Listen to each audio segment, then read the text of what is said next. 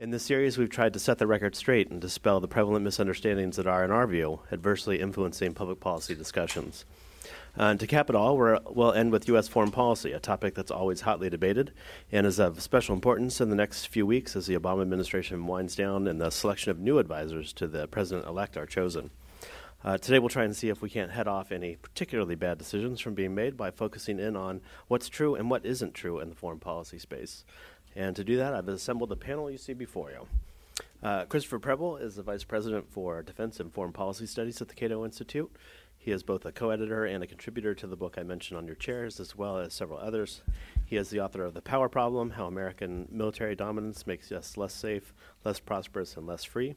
And he co-edited with John Mueller, A Dangerous World, Threat Perception, and the U.S. National Security. Preble has published articles in many major publications, including the New York Times, USA Today, the LA Times, Financial Times, National Review, The National Interest, and Foreign Policy, and is a frequent guest on television and radio. A Navy vet, Preble holds a PhD in history from Temple University. A. Trevor Thrall is a senior fellow at the same Defense and Foreign Policy Studies Department. Thrall is also an associate professor at George Mason University's Schar School of Policy and Government. There he teaches courses in international security, political communication, and U.S. military intervention. He's a contributor to our foreign policy choices, I've mentioned. He's also the editor of American Foreign Policy and the Politics of Fear, Threat Inflation Since 9/11, as well as the companion volume, Why Did the United States Invade Iraq? Prior to arriving at George Mason, Thrall was an associate professor at the University of Michigan Dearborn, where he directed the Master of Public Policy and Master of Public Administration programs. He received his PhD in poli-sci from MIT. Finally, Benjamin H. Friedman is a research fellow in the same department. He writes about U.S. defense politics, focusing on strategy, budgeting, and war. He has co-edited 2 books and is published in International Security, Political Science Quarterly, Foreign Affairs, and various other journals. Ben is a graduate of Dartmouth College, a PhD candidate in political science at MIT, and an adjunct lecturer at George Washington University's Elliott School of International Affairs. I'll add, if you'd like to meet with any of Cato scholars about this topic or any other issues after the event, please don't hesitate to let one of us know. And each will talk for about 12 to 15 minutes or so, and then we'll leave time for questions at the end. But for now, let's welcome Chris Preble.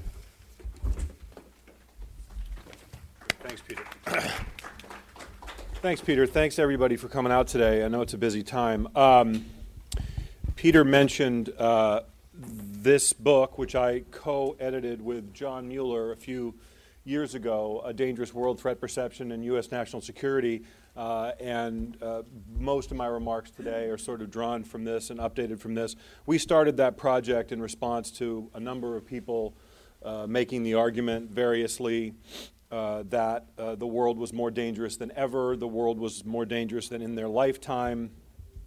We doubted that was true.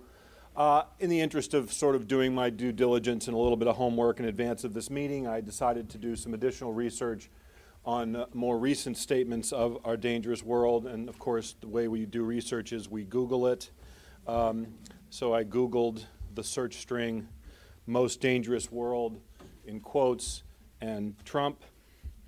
The responses, I shouldn't have been surprised by this. The responses in the most recent were, it is now the most dangerous world because of Trump. But of course, that's not what I was driving at. I was driving at, okay, what did Donald J. Trump say about the most dangerous world? And of course, in his speech to the Republican National Convention, he said, America is far less safe and the world is far less stable than in 2009 and then when Obama made the decision to put Hillary Clinton in his cabinet. So I think that claim is at least subject to scrutiny. The claim that the United States is less safe than it was in 2009.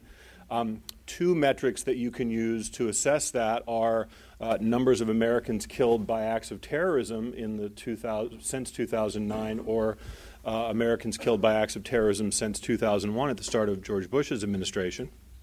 Fewer Americans were killed in the 8 years of Obama's term than in Bush's term.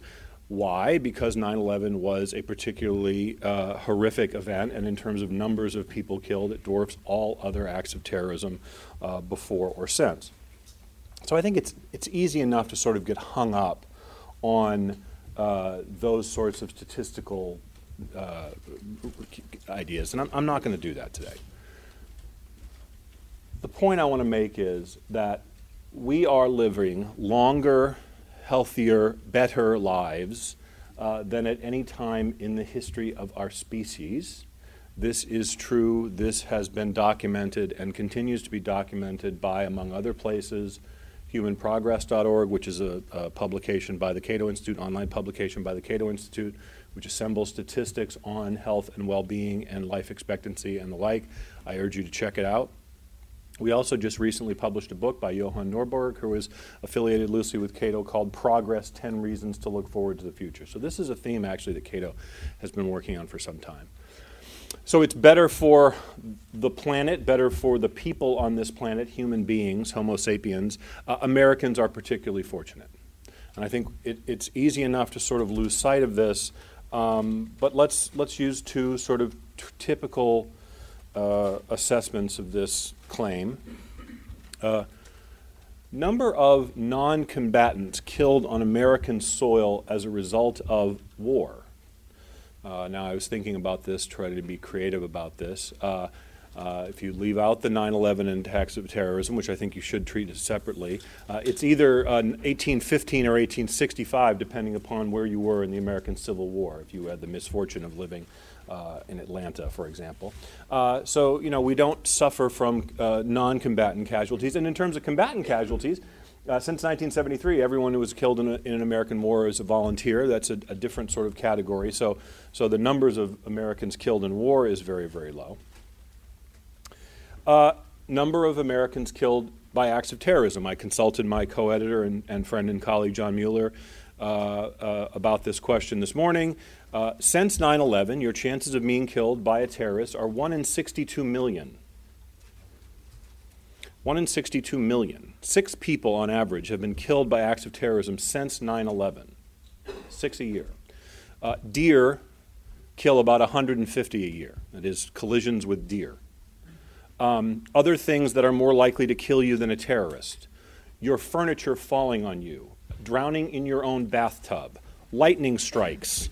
If you're allergic to peanuts, don't eat them. They are more likely to kill you than a terrorist is. So there are many other things that are more likely to kill you than terrorists are. If you include 9/11 in the calculations and you go back a bit farther, and this information comes from this recent publication by our colleague Alex Nowrasteh, Terrorism and Immigration. If you go back to that period, it's about 1 in 4 million. You have a 1 in 4 million chance of being killed by terrorism if you include 9/11 in the calculations. Since 1975, 3,024 people, Americans, have been killed by terrorists on American soil. Of those 3,024, 3 were killed by refugees. 1 was killed by a terrorist who entered the country illegally. You can do the math on that, but it's a 1 over a very large denominator. Okay, your likelihood of being killed by either a refugee or a terrorist in the country illegally. Of the 9/11 hijackers, 18 came here on a tourist visa, and 1 was here on a student visa. Okay, so your chances of being killed by a terrorist, regardless of how they got here, is very, very low. That's the myth that I want to dispel over and above everything else, and at some level you either believe the statistics or you don't. The more reasonable response to this is, well, yes, it's true, but that doesn't mean that tomorrow or next week or next year that it will be the same. It could be worse. It could be better. So let me say clearly, there are dangers in the world. There have always been, there always will be dangers in the world. But it's false to claim that the world is more dangerous than it has ever been, especially for Americans. So that's the myth that I want to dispel. And yet, we wouldn't be talking about myths that no one believes. It is widely believed that we are uniquely threatened, endangered, etc. And so I want to explore that a little bit. Why is it that Americans are so fearful? Well, the first explanation is that human beings have an instinct to treat unknown things cautiously, right? If you want to go back to our pre-human ancestors who were contending with other beasts, the logic is if you see something charging at you, and you can't tell if it's a saber-toothed tiger or a mastodon or a squirrel, the safe bet is to run away or to prepare to defend yourself. If you say, it's nothing, you'll be mauled to death, right? And so our ancestors who had the sense to fight or flee lived to procreate, and those who didn't died. Right? That's the sort of logic of it. As we formed ourselves into communities as human beings, the fight or flight instinct exhibits somewhat differently. Most of the people that we knew in our pre-civilized existence were family members or the family members of family members. Right? We knew these people. It was a small group, maybe 15, 20, 25 people. We knew all of them by their face and by their mannerisms. If you encountered someone who you did not know, maybe they had a different color skin, or maybe they wear different clothing, then that invokes the new fight or flee instinct. And we see that all the way up into the present day. So we had this built-in instinct, this tendency to treat unknowns as threats. We have an additional tendency here in the United States to, I think, inflate threats. And the story behind this is fairly clear. During the 1930s, Americans were unwilling and uninterested in becoming involved in the wars in Europe and Asia. And this period after World War II was looked upon with great disdain.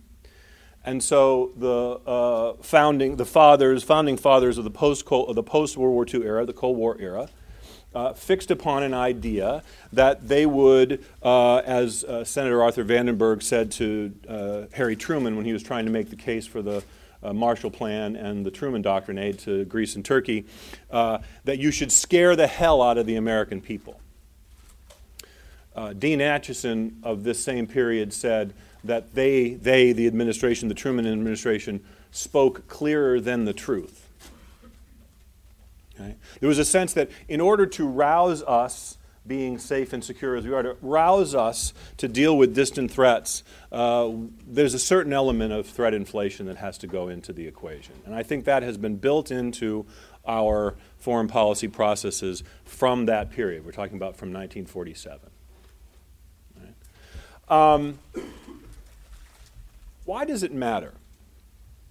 This is the other question I get a lot of times, because after all, I've already made the case that the smarter thing to do is to prepare to kill the squirrel before you realize it's a squirrel, right? Why wait to see if it's a saber-toothed tiger or a mastodon? Why wait for that? Better safe than sorry. And the reason why is because it is wrong, and this is a key point in John Mueller and Mark Stewart's paper on terrorism. If you do not treat actual threats, actual risks to life, if you treat them differently, if you expend resources on things that are less likely to kill you, you are increasing the likelihood that those other things are going to kill you. It's bad public policy. You are distributing resources in an inefficient and ineffective way. So there's that. But the other point that I want to close on is that it's bad for our relationship between the government and us as citizens. Fear is the health of the state. Fear is the health of the state. Now, people on the left and the right have reason to be concerned about this. People on the left who are worried about civil liberties and privacy and things like that don't want the government snooping around in their private affairs. People on the right don't want the government snooping around in businesses and regulations and things like that. That's not necessary. It's a bother. It's something that just shouldn't be done.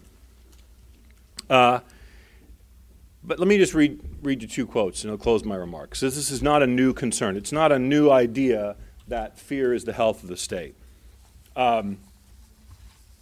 James Madison addressed the Constitutional Convention in Pennsylvania.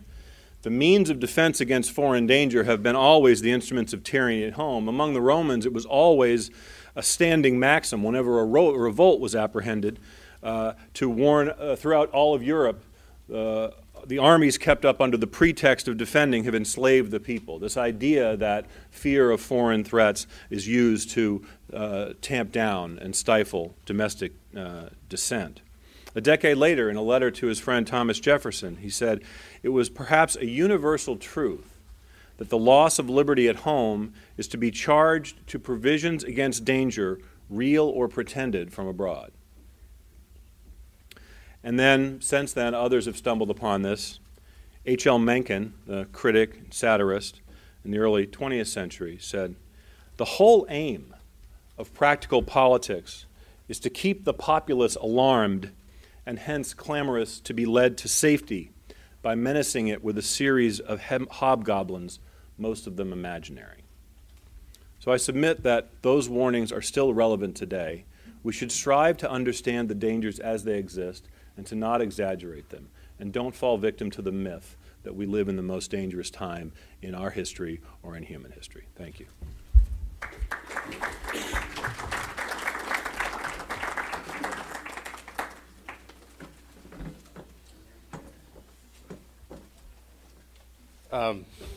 We're changing up the order a little.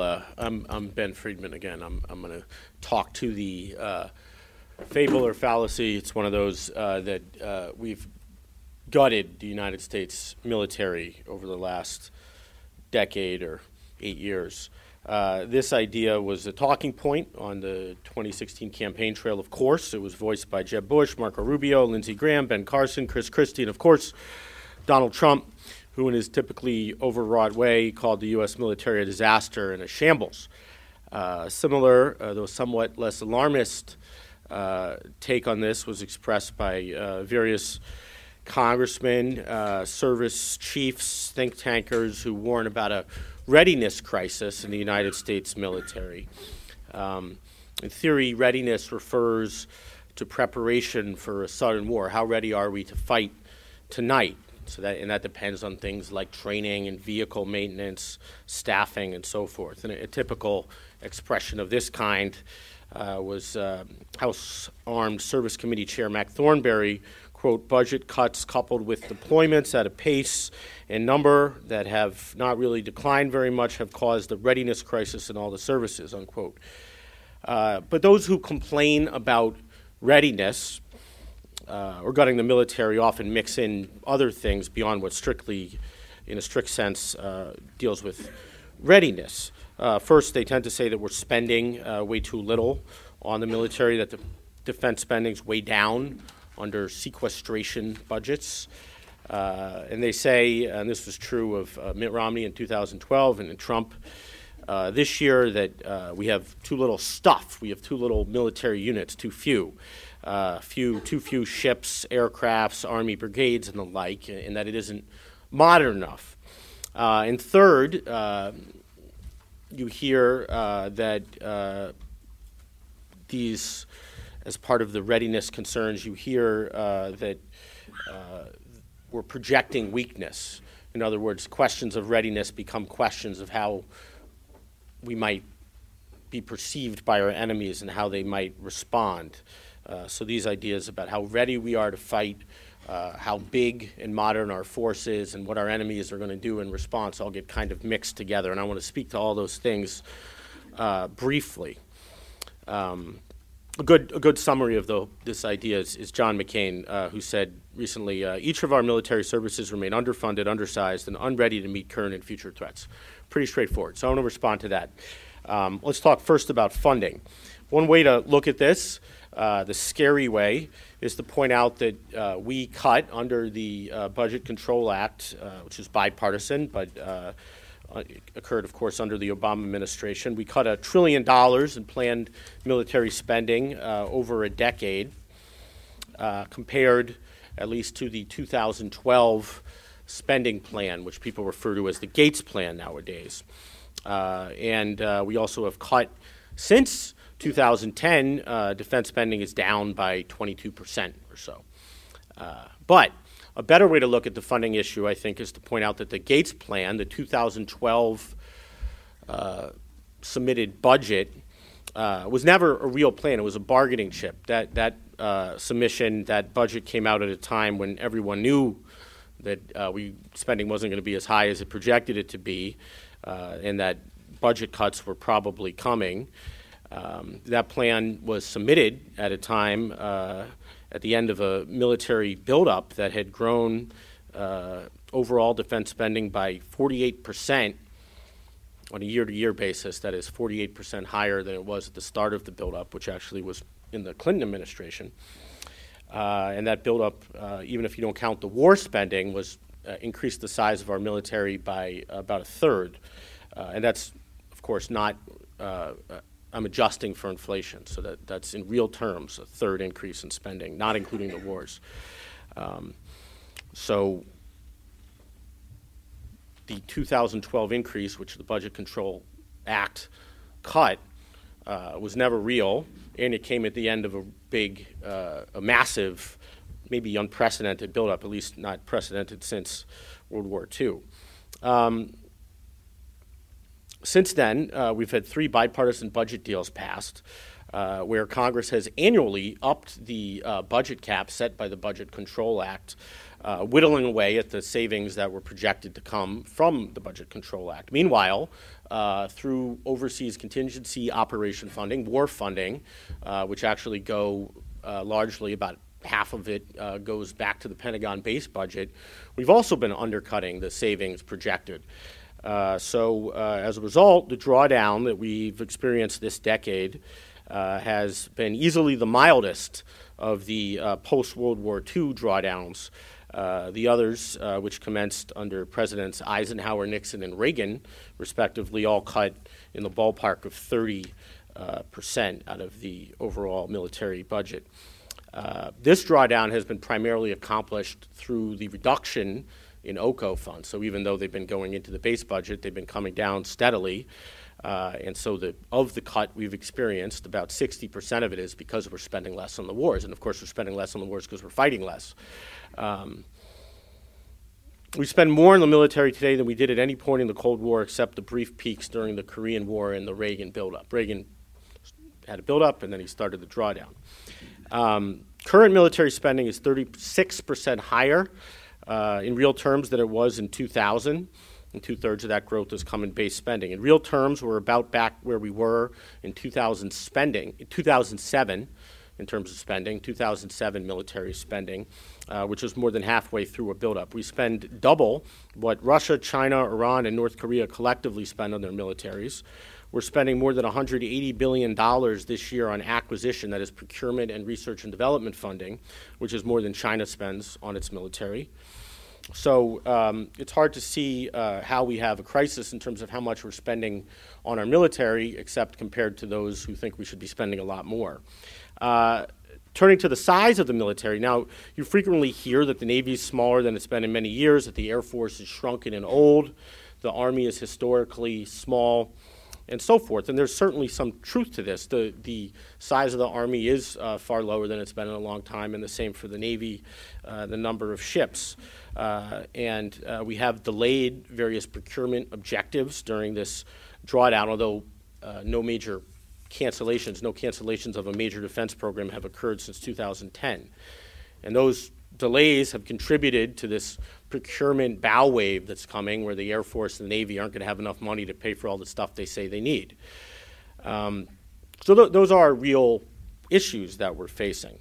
But it's important to point out that weapon systems over time, as the size of the military has been shrinking, weapon systems have grown more complex, and that makes them more expensive to buy and to operate. You get less stuff for every dollar than you did. And I agree with people who argue that we should limit the requirements or limit the complexity of the weapon systems of the ships and the aircraft we buy, because they're becoming overly expensive, and thus we have a less quantity than maybe we would like. And personnel has grown more expensive due to pay raises and benefits, especially the increase in the cost of health care, which means that the same amount of personnel spending buys you less personnel than it used to. And so when the drawdowns come, the services, particularly the Navy and the Air Force, have drawn down manpower first. But the big but here is that what matters when we're buying military forces is capability. And I've never heard a serious argument sustained that we have less capability in the United States military than we did back when the Navy was the size that the president-elect would like it to be. In the case of aircraft, we're talking about exponentially more lethality in terms of each aircraft or sortie, thanks to the precision revolution, than we used to have. Exponentially more, massively more capability. You can make a similar argument about ships.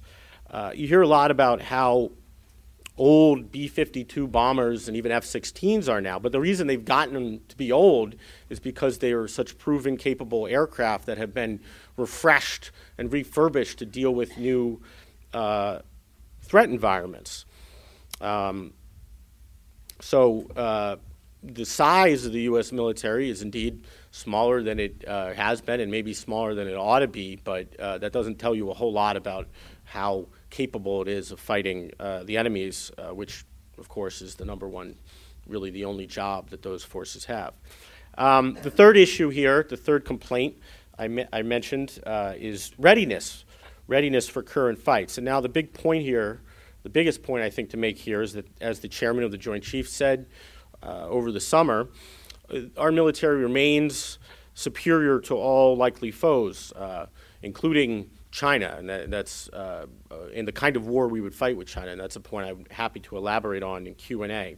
Now, there are shortfalls in readiness as measured by the services, particularly in areas like marine aviation. But the way the services measure readiness, this is a whole other talk, but the way they measure readiness is deeply flawed in a few ways. The aspect of that I want to emphasize here is that readiness measures that the services had, number one, are set by them, arguably in a way that makes it likely that they can ask for more money to get more higher readiness scores. But more importantly, they look at readiness of each unit, every unit in the military across the board, not readiness for the actual wars we're fighting. So they're looking at how ready we are in everything to do everything, which doesn't really have a ton to do with the actual wars we're fighting now. In the most important sense of readiness, we're doing pretty good. The units going to the wars are by and large exceptionally well prepared, well trained, well equipped. For example, the Army, while it's shrunk or is shrinking to 450,000 in the active force, by various measures is well-manned, well-equipped with top-notch weaponry, experienced and ready for the current deployments it's deploying to. There's objective measurements of that, at least decent measurements of that. The U.S. aircraft, the Air Force's aircraft, the Navy's aircraft, the Navy's fleet, the quality remains high in terms of the operators, in terms of how capable and skilled they are, and also the equipment upkeep. We've been spending a lot of money through OCO largely to refresh equipment that's been damaged in the war, and the equipment on average is in very good shape. My point is not that the current force is perfect. I think there are problems, most importantly in prioritization, or rather the lack of it, which means the force is somewhat overstressed because it's trying to do too many things in too many places. And there are problems, as I mentioned, in what we buy with the complexity of weapon systems. But these issues can be solved without increasing danger to the United States by greater prioritization rather than flooding money into the military across the board.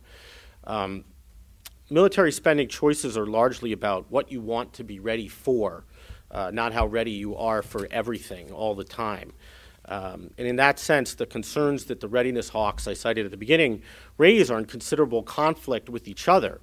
That is, spending on today's readiness for current and near-term threats often comes at the expense of readiness for longer-term dangers. Buying more force structure means often spending less on maintaining the forces we have to keep it ready. Readiness in the strict sense of being ready to fight today is largely a function of the operations and maintenance portion of the Pentagon budget, which pays for training, vehicle upkeep and the like. But the same people who complain a lot, certainly congressmen, about the readiness of the force have been happy for years to put a little less money into O&M, into operations and maintenance, to pay for procurement. They like procurement more because they like the vehicles being built in their districts and so forth. We could be readier to fight if we took the money we're spending on operating excess bases in the United States, if we had a BRAC and close some bases and put it into, at least some of that money into O&M, but of course Congress doesn't want to do that. So there's a conflict between some of the priorities we have in the defense budget and readiness.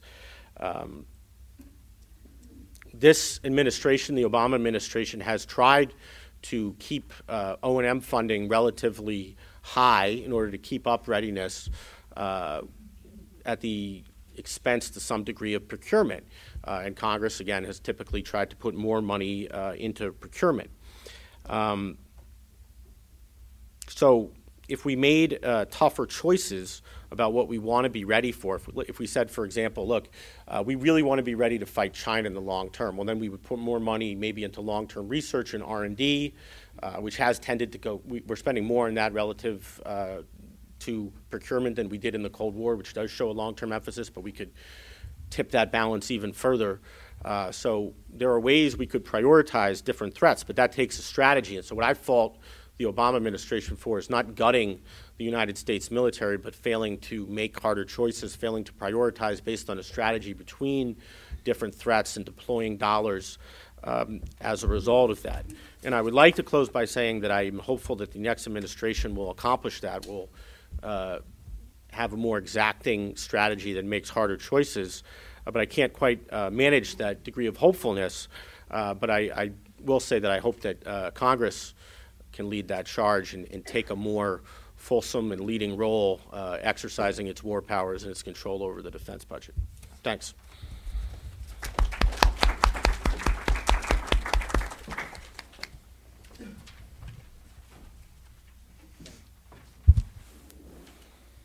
All right, good afternoon, folks. You got energy for one more myth?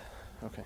All right. Okay, so in 1998, Secretary of State Madeleine Albright famously said to an interviewer, if we have to use force, it is because we are America. We are the indispensable nation.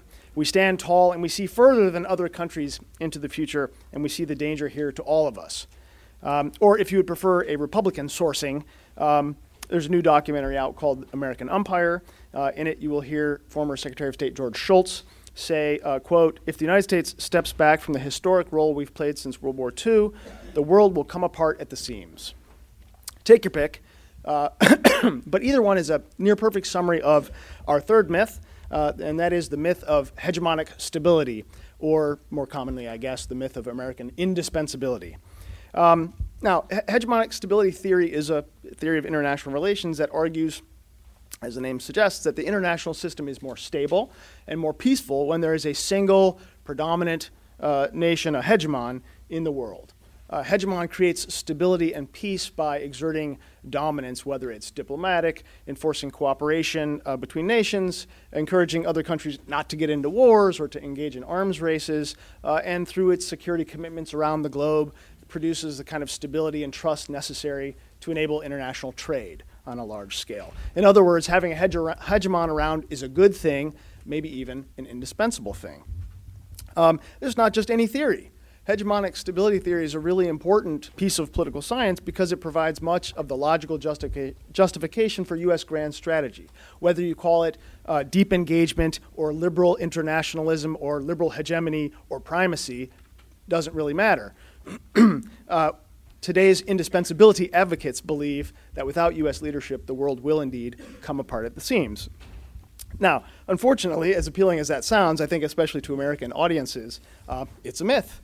And so in just a few minutes here, I'm going to try to poke a few holes in what I think are three of the most common claims spawned by this myth.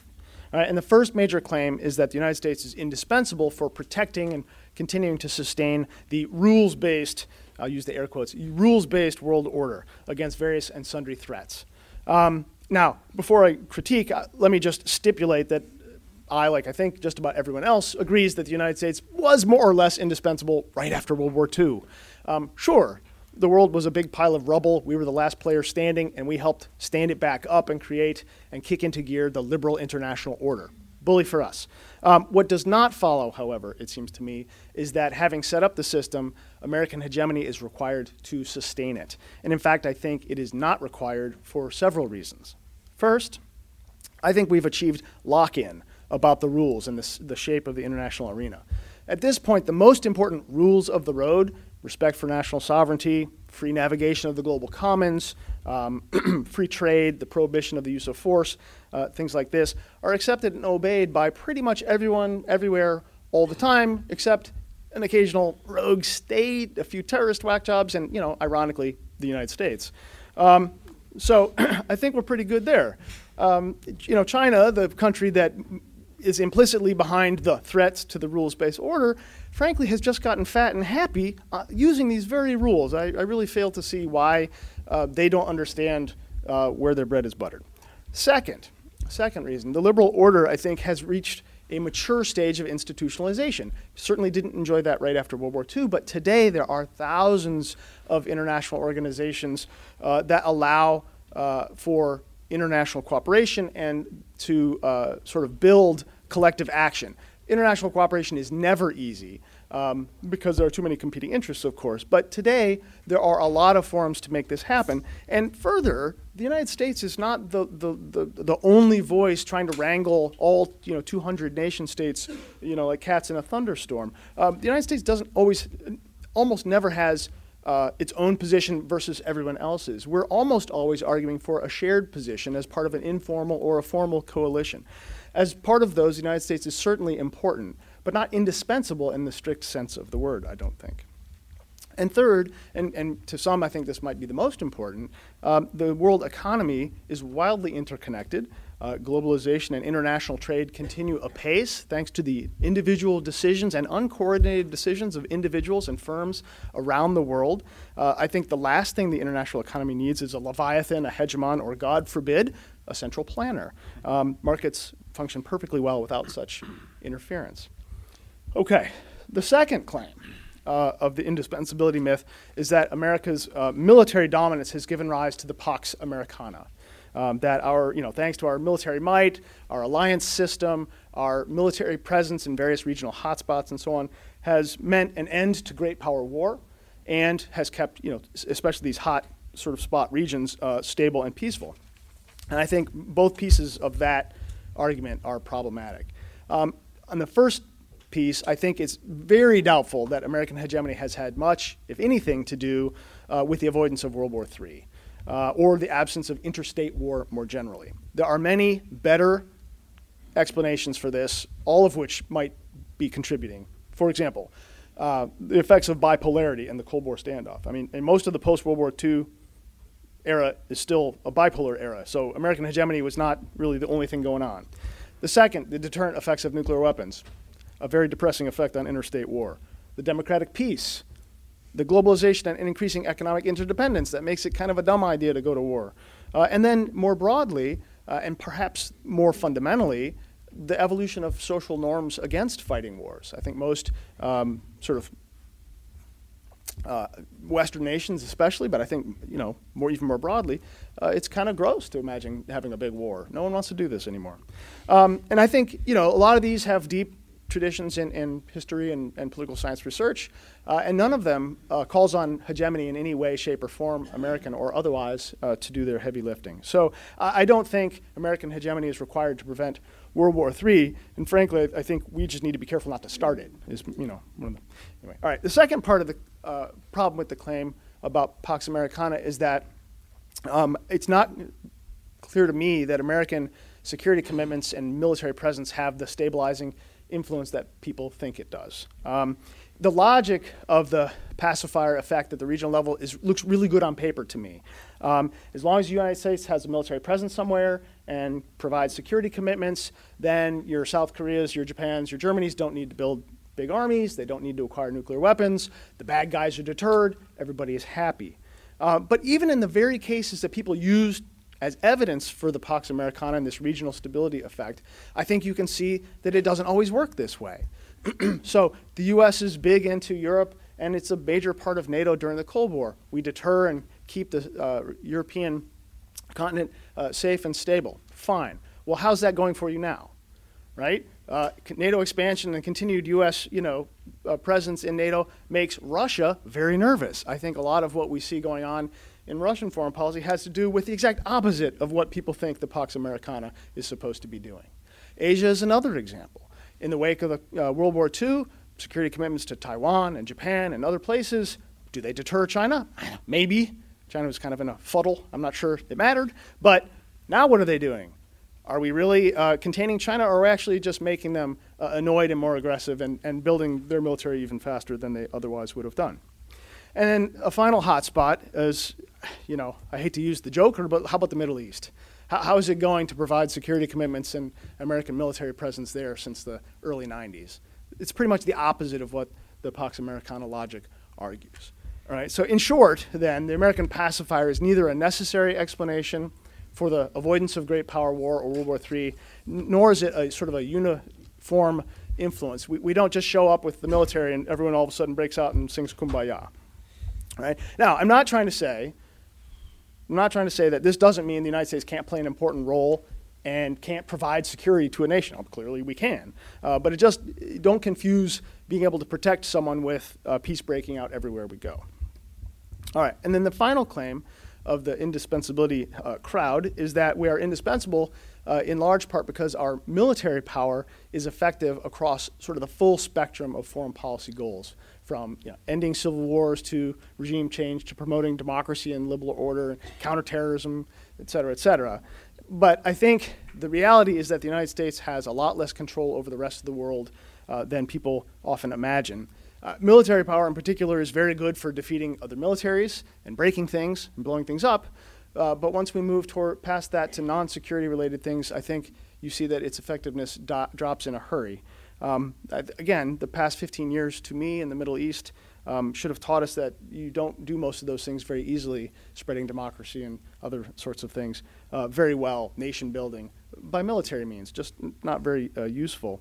And more broadly, I think that's sort of a specific case of a broader truth, which is that in general, attempts to sort of manage or micromanage other nations, whether through military or non-military means, are sort of doomed to failure because they display what the economist Friedrich Hayek called the fatal conceit. And that is this fantasy that a group of planners can somehow precisely program the infinitely complex arrangements of social, political, and economic life of a nation.